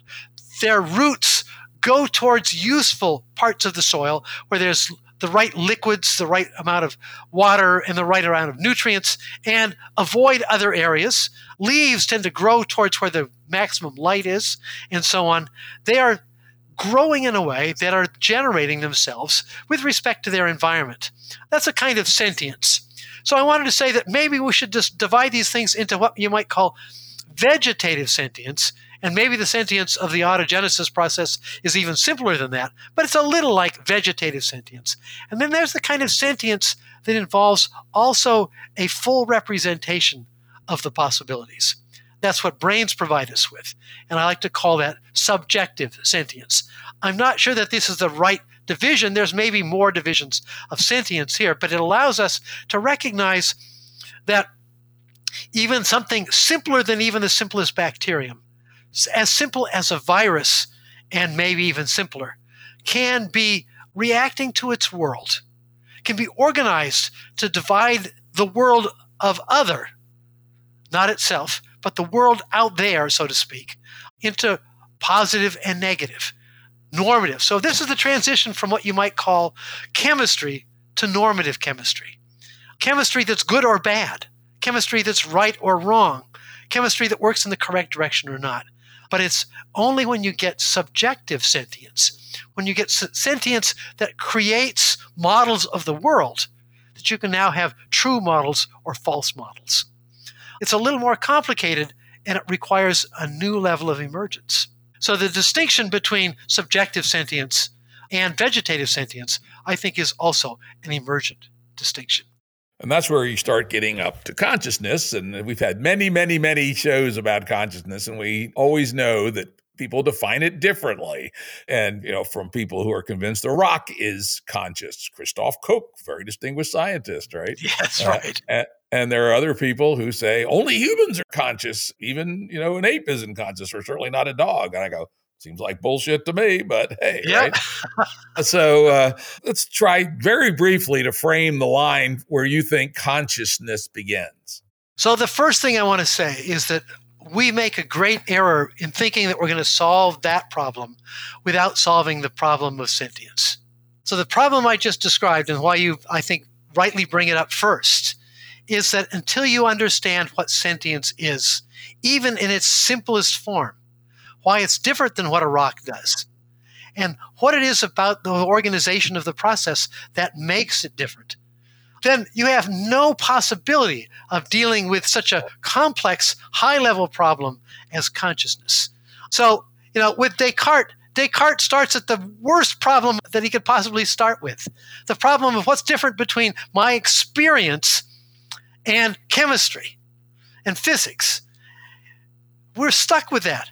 So there's two possible non-solutions to this. One is the solution you just mentioned, which can be called panpsychic or panpsychism, or sometimes it's called dual aspect theory.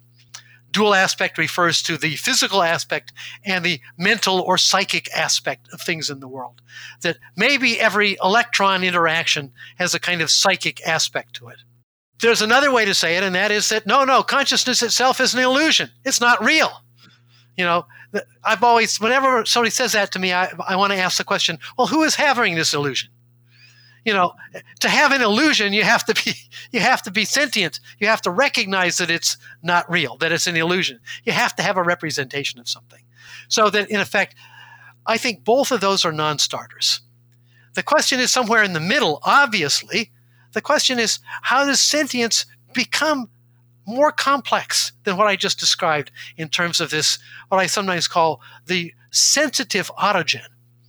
It's sensitive to its surface. It's a discerning autogen, so to speak. That's a process that we have to see as the beginning of this, because what can happen is this is what makes evolution possible. The key question is that what makes a creature with a brain different than a creature without a brain? Creatures without a brain, like most plants, are sentient in the way I've just described it, but they're not sentient in the sense of having a representation, a model of what the alternatives in the world are, what the possible things are out there.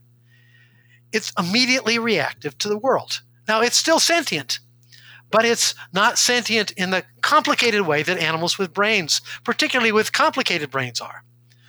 So, now, the good news in this with respect to my perspective is that I actually began my career studying brains. Most of my career was in neurosciences. So it was obviously, for me, a problem of figuring out, no, not how to evade the question, but how do we actually come at the question directly? And the first thing is to begin to understand how sentience can become more complex. I don't think it's the difficulty to understand how the sentience of a virus can become the sentience of a bacterium. The difference is that a bacterium, of course, has all kinds of energetic processes. It can actually carry energy in and of itself, and it can do things of itself, even if it doesn't have enough energy coming in directly from the world. Where the autogenic virus kind of model of the autogen is one that needs to be changed from the outside world. Life goes through a process of figuring out how to sequester its own energy for periods of time so it can do things when there's not enough energy in the world. It has to replenish this. It has to eat, so to speak. But eventually, it allows it to have more agency in this respect. It's not just passive agency. It's not just agency that distinguishes things in the world. It's now agency that can actually seek it out and seek out alternatives to move around when it's not getting what it needs, and so on. What we see is that, of course, that kind of motility, though you're rooted to the ground if you're a plant, the fact that your roots have mobility, that your leaves can be oriented, that your pollen can be blown around or carried by insects, motility is there and setting things up to take advantage of it. But when you have to move yourself from place to place, you need to be able to predict. So when we see organisms animals that are sessile, that attach themselves to someplace, or very seldom move around, oftentimes they have distributed nervous systems. So think about jellyfish, which can sort of move themselves a little bit, but they don't go in any particular direction. They don't find out where the best light is, where the best water is, where the fewest jellyfish are, or where the most jellyfish are if you want to reproduce. The same thing is true with creatures that are rooted to the ground, like sea anemones and so on. They have some abilities to move their tentacles and so on.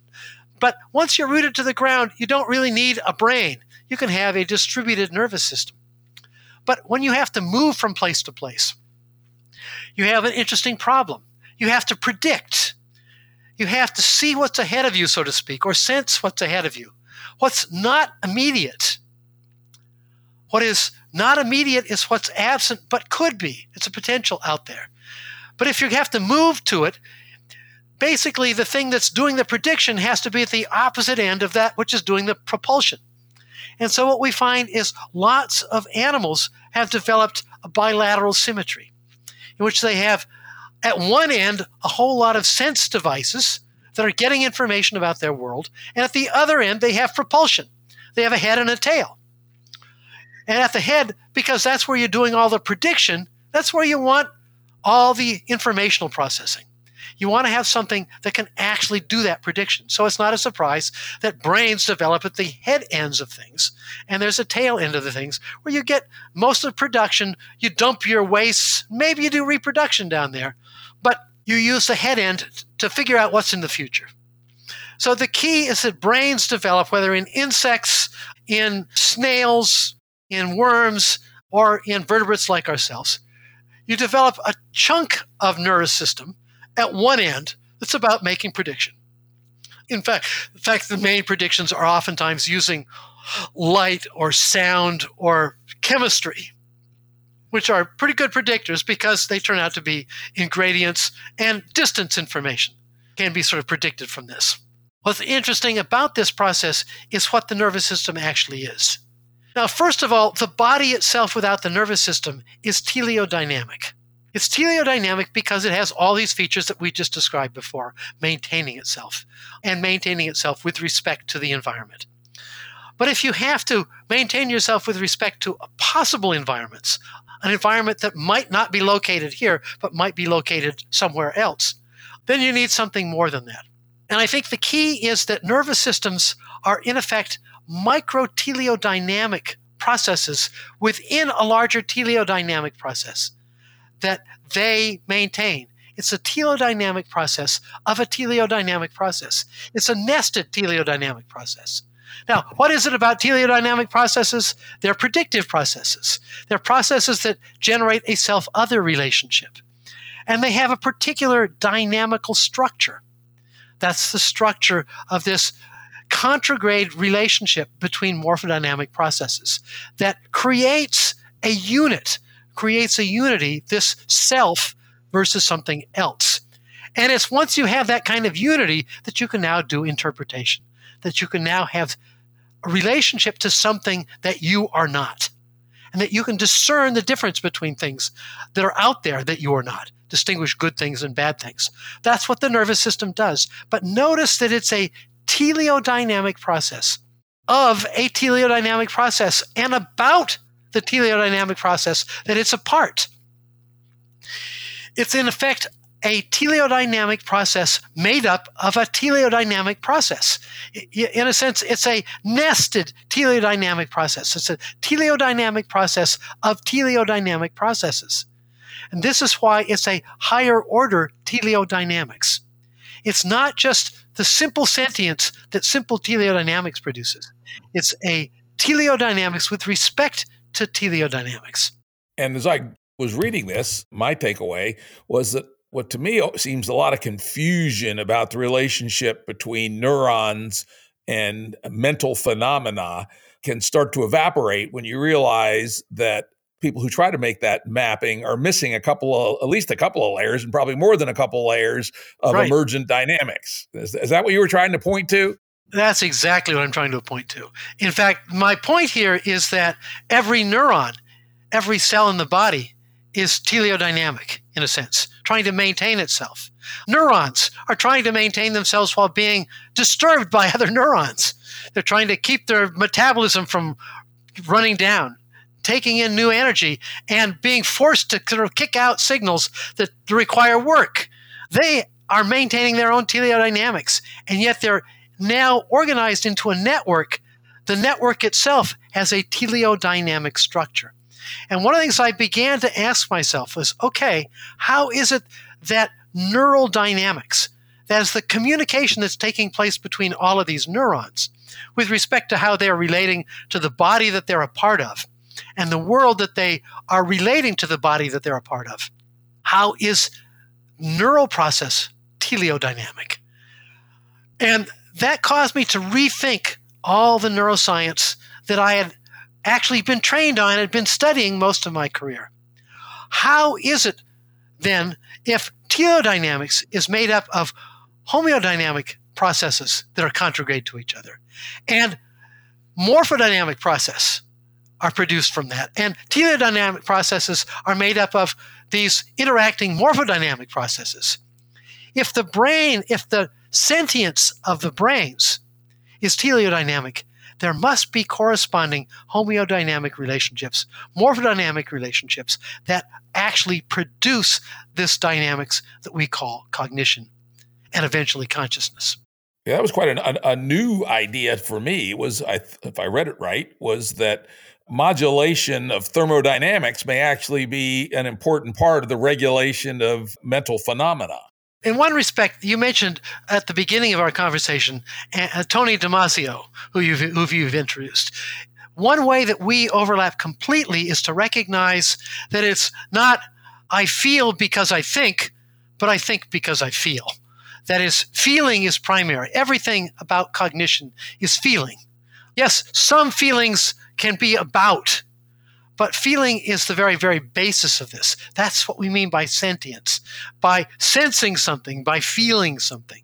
And the key to this, for me, is to recognize that feeling is about work. When I feel something, it's because of a contragrade relationship. That's a work relationship. Feeling is about something that was spontaneous being disturbed. When something wakes me up, it's because something that just sort of happens spontaneously now disturbs that spontaneous process.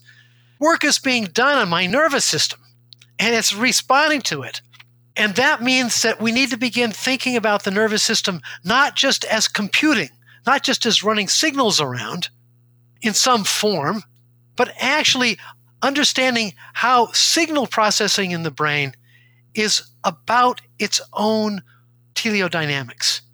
It's about its own morphodynamics, and it's about its own homeodynamics. And the term emotion, for example, is wonderful in this respect because it actually captures the notion of motion, of inertia, of this tendency for things to run in a certain direction. When somebody suddenly startles you, it has this sense of interrupting, of blocking you. It's like work was done. And your emotions have a kind of inertia. You can't immediately shut them off and sort of move to something else. Thoughts have a kind of inertia. Our freewheeling, sort of daydreaming theory of mind kind of experience takes very little work. But when we want to do something, we have to do work. We have to stop that tendency. We've got a nervous system that tends to be very homeodynamic at the level of generating aboutness, of generating new information. It's homeodynamically doing this because, again, it's a teleodynamic system of a teleodynamic process. It's this sort of nested teleodynamics within teleodynamics, in which the teleodynamics of brains is about the teleodynamics of bodies, which is about the teleodynamics of keeping brains going. So it's this complicated, you might say, higher level teleodynamics of teleodynamics. Teleodynamic processes are now pitted against each other and reinforcing each other in the way that morphodynamic processes balancing each other produce something. So my point here is that it's a higher order mode of teleodynamics, moving into this kind of sentience, what I like to call subjective sentience, has this feature. And it's a different kind of sentience We recognize it differently because now it has to be a sentience that actually represents absences. That's what we're really good at. Representing the world that could be, that was, that might have been, that can't be. You can only do that, I think, with this level of teleodynamics of teleodynamics. And using that as your model, and explains why maybe we're missing some things here in how the brain works. Now, one of my areas that I study, at least secondhand, is attention. What does your approach say about the nature of, let's just use humans to keep it simple, human attention, because that's something we all understand at least a little bit. We all experience it. Whether we understand it is another question. Good clarification. So what does your approach say about attention? What is it? So attention is obviously takes work. When I attend to something, either something has forced me to attend to it. Pain is a good example of this. It's forced me to do certain kinds of work because the damage that's being done or potential damage. Things that are, somebody's arguing against me in a discussion. It's a kind of, I have to do intellectual work because it's beginning to become contragrade to my own thought process. So I work to sort of figure it out, to work against it possibly, or maybe to work out a synergy in which they work together to produce something more. So attention, we always experience it in terms of work. It takes effort. And I like to point out that when we ever talk about effort, there's a contragrade feature associated with it. So how do we think about the contragrade process of the nervous system? And I think we have to think, this is why we have to abandon our familiarity with computing as a way of thinking about nervous systems. Of course, computing, there's no one home because computers don't feel. Computers aren't doing anything with respect to maintaining themselves. On the other hand, nervous systems are all about maintaining themselves and maintaining the bodies that they're parts of. So the fundamental thing that nervous systems are doing is about self and other, just keeping this apart and maintaining one part of it, and doing so with these predictions. But that means that when something is a threat to that teleodynamics, work has to be done. The nervous system is set up to begin to initiate that work, for example, with respect to pain or something else, or with hunger when we're running out of fuel. It starts to do work. But in fact, the physical work that the body has to do with respect to hunger is sending a signal to the brain that says, now do neurological work. The experience has to be attention. Work is always something spontaneous in response to something else spontaneous, to orthogrades that are not moving in the same direction, you might say. As a result, attention always has this feature. Either there's some spontaneous process, I'm daydreaming, and now I've decided I want to think about something in particular. This thought brought something up. I need to do work to suppress this spontaneous tendency. The question is, how does that work take place? And this is why I think we need to rethink what the nervous system is doing in non-computational terms. Now, let me go back to put it in the homeodynamic, morphodynamic, teleodynamic framing. What is a representation in the nervous system? The computing model says it's a bunch of switch settings. It's a state of something. But a state is not what a representation is. All the representations that you and I are involved in, all the conceptualization and the experiences are processes. There's something dynamic. Thinking is a dynamic process. Feeling is a dynamic process. Representing is a dynamic process. It has a physical basis. There are structures underlying it that bias and constrain these processes. But experience, attending, experiencing, responding, feeling pain, all of these are dynamics. It's like a flame. A flame doesn't have states. A flame is a process intrinsically. Thought, mentality is a process. And even when you're asleep, it's a process. It's continually happening. The question is, so what kind of a process is a representation? What I would argue is we have to think about it again like we were thinking about homeodynamics, morphodynamics, and teleodynamics. It's a form a representation has to have a form. That is, there has to be some process that generates regularity, that generates constrained dynamics, that has a shape, so to speak, a symmetry. The key then is that a representation is not a particular state in the brain. It's, in a sense, playing a kind of melody, you might say. It's more like music. Representation is a particular kind of melody, a particular kind of activity in the nervous system. But notice that to generate form in a system that is spontaneously just using energy, spontaneously generating what you might call background neurological noise, work has to be done by driving metabolism against the metabolism that's just producing noise. There has to be a contragrade process that produces now form, dynamical form, morphodynamics. So what that means is that a part of the nervous system that is, for example, responding to inputs to interpret that input as a particular visual shape, for example, has to be generating a dynamic, has to be generating a dynamical form.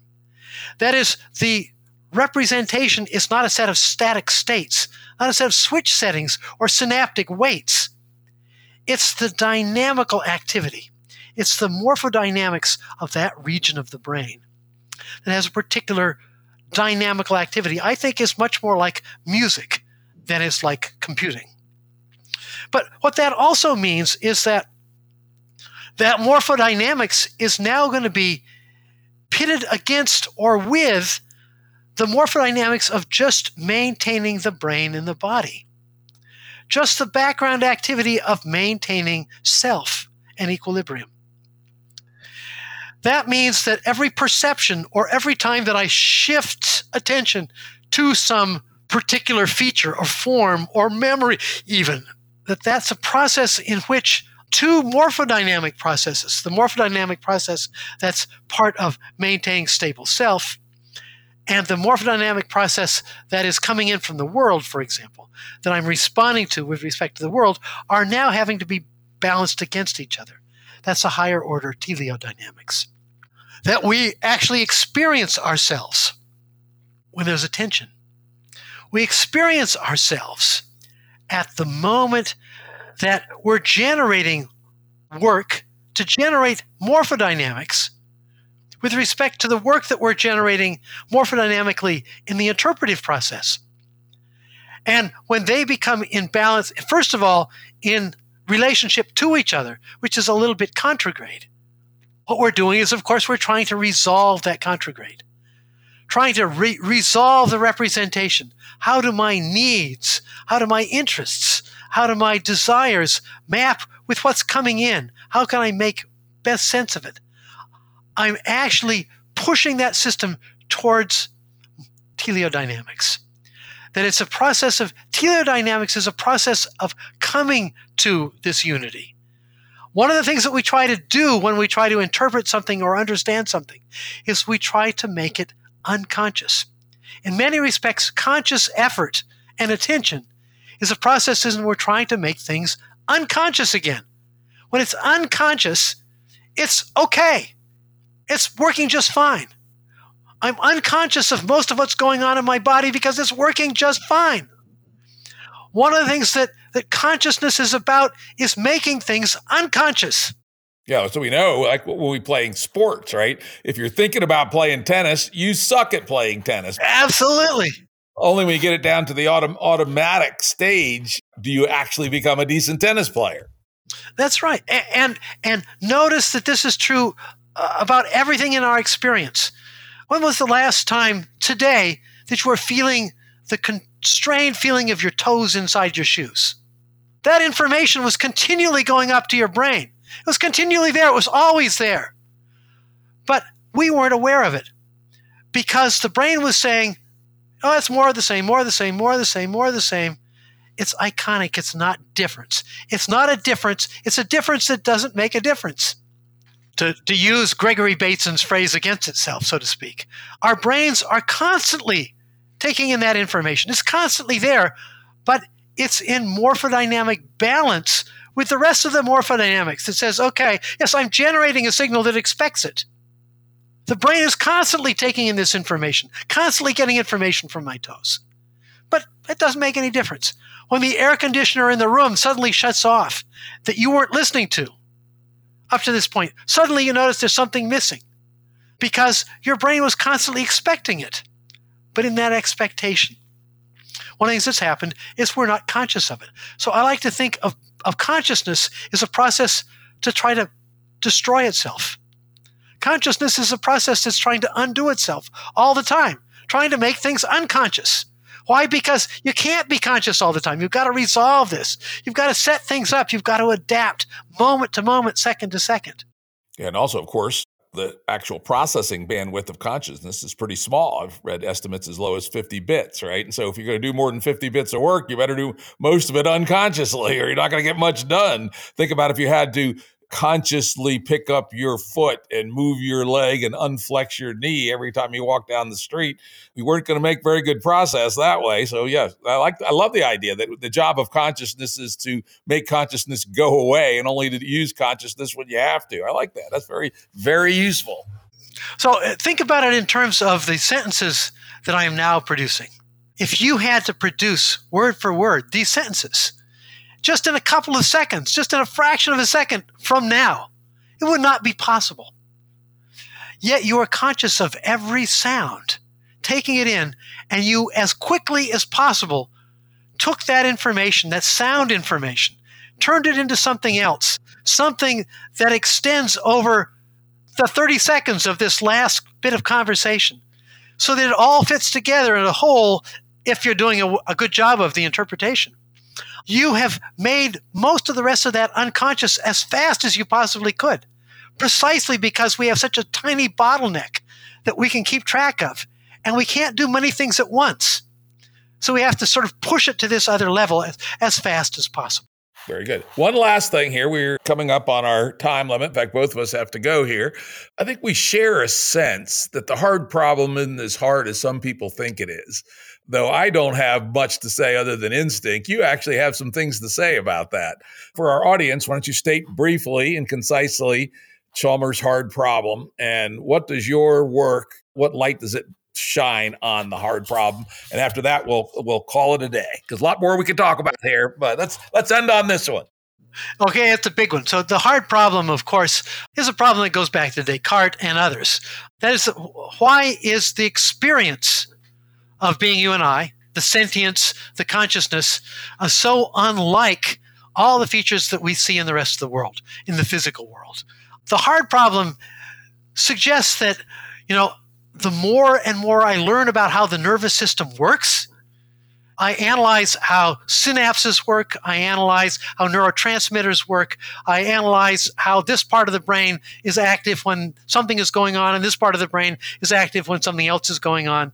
The hard problem is that the more of those details I get, and I can describe, it doesn't ever seem to describe my experience. The idea is that though I approach this further and further and further and get more and more information, it doesn't ever seem to cross this threshold. I began my book that we talked about with the Zeno's paradox. Notice that this is very much like Zeno's paradox. The more and more we know about the brain, the more and more details we get, the more and more we subdivide this out, the more and more halfway we get there, and halfway we get there further, and halfway we get there further. We're beginning to look at the molecules and the synapses and so on. We don't seem to reach the target. We don't seem to have any better understanding of why it feels like this.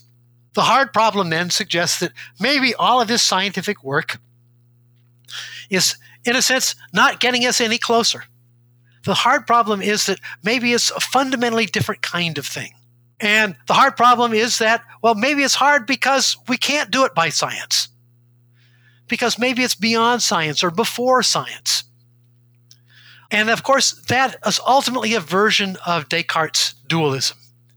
That mind, which is extensionless, according to Descartes. It has no width. It has no solidity. That mental processes don't seem to be stuff in the right way. He calls this something that doesn't have extension in space and time, whereas everything physical has extension in space and time. So he uses the concept of extension to distinguish this, and therefore makes the claim that, of course, the two are completely separate realms, that you can't cross these realms. Eventually, that's what David Chalmers' argument is about consciousness. It's a version of this, but in which he's now sort of amplified it by saying, look, all of this science about how the brain works has not gotten us any closer. It's not going to get us any closer. No matter how much we know, we'll never get to the target. No matter how far the arrow travels, it's always got a little more to go before it hits the target. That's why it's like Zeno's paradox. But Zeno's paradox was resolvable just by rethinking the concept of zero, of absence. So that's part of what motivated me in this story. But again, notice that what the story that I've told is all about. It's about these systems of constraints, how constraints make new kinds of work possible, and how new kinds of work make it possible to produce new kinds of constraints. And constraints are what define form and absence, and as I've shown, ultimately define telos and directedness, ultimately define representation and aboutness, normativity. My point here is that, in fact, we've been looking at the wrong side of the story all along. What makes it seem like it's the hard problem, that it's the impossible problem, is that we've been thinking that just have to do more physics and we'll get it right. Just have to look at more stuff, more energy, or maybe look at the quantum world, and the quantum world will get it right. That because the quantum world has got all this mysterious stuff and consciousness is mysterious, maybe the one mysterious thing will explain the other mysterious thing. My point is, no, we don't have to go that way, but it requires an inversion of our thinking. We need to begin to recognize that absences matter. They make a difference. And they're the only thing that makes a difference in that sense. My way of thinking about how the brains work, it's not the synapses, it's not the signals. It's the dynamics. The dynamics defined by the constraints that they carry and that they juxtapose and that they synergistically link with each other. It's the absences. And that means that you and I, and what we are, everything about us is with respect to what we are not. We're not the physical stuff. We know this because the physical stuff gets transferred day to day, year to year, moment to moment. The physical stuff that made me up when I was 1 year of age is not the physical stuff that makes me up now. We are not the physical stuff. We are not just the pattern, not just something stable. We are this dynamical system of constraints that keeps itself in existence. Constraints that constrain their own existence or constrain their own tendency to not go out of existence. The difference between existing and being means that it's doing. This philosopher Hans Jonas said that, that life is always doing, that being is doing. That's what we're talking about. But doing is work. And work is always the exchange of energy, the breakdown of gradients of energy in a constrained way. You can't do work unless you constrain the dissipation of energy. But by doing work, you can generate new kinds of constraints. And if you have new kinds of constraints, you can do new kinds of work. And if you can do new kinds of work, you can produce new kinds of constraints. That, for me, is the essence of the emergence problem, and why the very essence of what we are is an emergent process. Because we're constantly producing new constraints. The fact that we're talking on these devices is because we've taken what you might call rare earth metals from all over the earth. We've concentrated them into unnatural concentrations, mixed them up in exact combinations. We've constrained the distribution of these materials in such an extreme way that it's capable of doing work that wasn't conceivable 1,000 years ago, could not even have been predicted 1,000,000 years ago. Probably human life, human cognition, human morality, human ethics was not in the cards in some way, was not just hidden a million years ago, but had to emerge. Absences, new absences coming into existence from old absences. New absences are fundamentally new, fundamentally different. That's the emergence story. And so what I'm trying to say is that you and I and our experience is because we're on the side of those absences. We are those absences. So, I suppose you could go back to Buddhism and say, maybe Buddhism had a hint of this. Maybe Taoism has a hint of this in it. Western science just has to get back to that, you might say, figure background change in order to make sense of this stuff. All right, well, let's wrap it up right there. This has been an intense and interesting and illuminating conversation. And so people want to learn more, read Terrence Deacon's book, Incomplete Nature, How Mind Emerged from Matter. Thank you very much. This has been great. It's been my pleasure to talk with you. Audio production and editing by Andrew Blevins Productions. Music by Tom Muller at modernspacemusic.com.